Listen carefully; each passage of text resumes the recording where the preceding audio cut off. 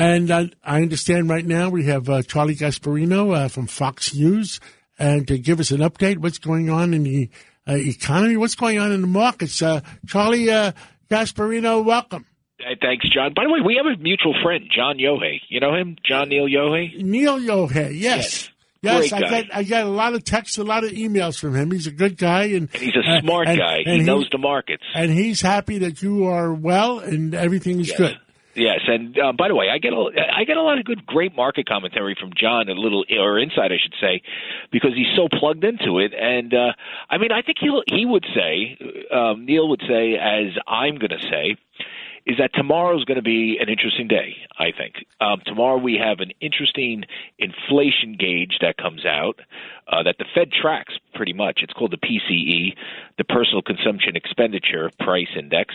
And, it's essentially another sort of type supply chain type thing that tries to gauge. And what are you predicting?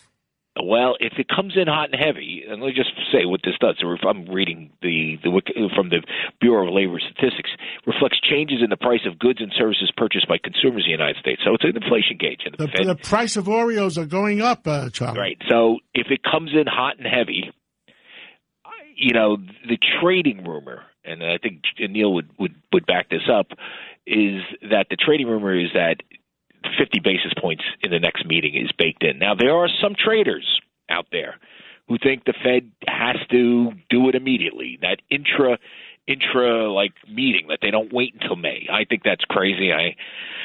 This Fed is too timid to do that. Well, I just had General Petraeus on, gave us an update what the heck is going on. Right. And you know how I can tell if the Russians are winning or the Ukrainians are winning? I look at the price of oil. Interesting. Because those guys are the smartest ones. They are the traders. And because right now the price of oil is a casino. And the traders are in charge. It's not the suppliers. It's not the companies. It's the traders. And the price of oil going up, that means that the Russians are still not giving up. Well, that's short term. I mean, I think we're going to have to get used to the price of oil going up anyway, because Russia is going to be increasingly isolated in the world as long as Vladimir Putin is still in charge. There's going to be tremendous pressure not to buy Russian oil. You have the left still dominating the Democratic Party, and they control both houses of Congress right now, not maybe in 8 months from now.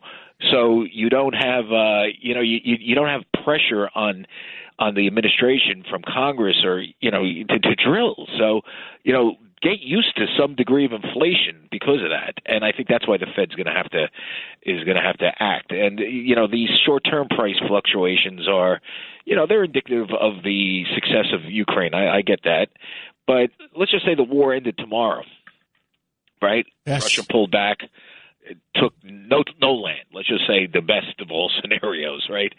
I mean, are we going to just start opening up everything to Russia immediately? I mean, we're going to start buying their oil again? Well, he has two choices: to live the life of what happened to Gaddafi and what happened to Saddam Hussein, or make peace with Biden and make peace with the European community. I think he's now no one trusts him. So it's too far gone.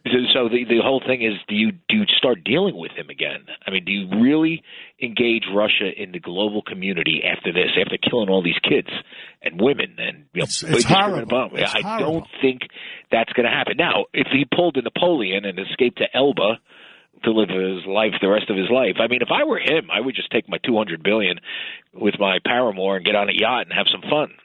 But somebody would shoot it down. Somebody will fire that missile at it. You're probably right. Another rumor was that this morning that he was in Siberia, hiding in a nuclear one of those bunker. nuclear bunkers. I usually dismiss those rumors, but this one sounds like it probably could be true because he sounds so nuts. I mean, this whole thing is so crazy. I mean, what do you think you get at it? So you get the Ukraine. I get it. It's got minerals and this and that, but does Russia really need minerals? I mean, it needs a stupid move. It needs essentially capitalism to basically take the. I mean, when I talk to people about Russia, they tell me, there's a castle, and then a mile away there's a slum. I mean, there's this sort of like great disparity, or not a slum, but a very working class area. There's this huge disparity of income there. Well, the same thing. Joe Biden lives in the White House, and everybody else is getting poorer because of the price of gasoline. But we don't have that starkness that they have, thank God, or else there would be a revolution. Well, Charlie Gasparino, clearly Putin cares more about power than about anything else. I mean, he's killing Russians as well. Those soldiers that are going in there who don't want to be there. And, no. By the way, you look at the pictures of them. They're like, this is the last place I want to be. I know, they're children. One last question: the tax hikes, 36 of them. So what? Like what I said, you know what I said? I have no idea what's going through his brain with this, but it's not going to happen, obviously. Last thing, and we got to take a break. Newsweek calls me up. What is it, the Daily Beast or something? Yeah. And they said to me, the 700 billionaires, you're one of them. What's going to happen? I said 550 of the 700 are big Democrats contributing big to the Democratic Party. What's wrong with billionaires? Let them take care of it. Why are they trying to punish success? Wait, what's wrong with billionaires? We create the jobs. You create the jobs. I just went through cancer treatment at NYU. Thank God Ken Langone is a billionaire and gave $200 million to the place. Right. The place is great. It probably saved my life. And I was at Columbia Presbyterian today, and they're saving my life. And I wouldn't have a job if it wasn't for this billionaire. Amen. I wouldn't have a job if it wasn't for the billionaire that ran Fox. What's Fox? I'm there too. Charlie Gasparino, thank you. We'll talk real soon, and thank you, and keep up the good work. Thanks. And I'm glad you're healthy. Thank you. God. I appreciate it. Thank Thanks, God. Thanks, guys. Are we going into a break? We got to go to a break. They're waving at me. Michael Goodwin when we come back of the New York Post.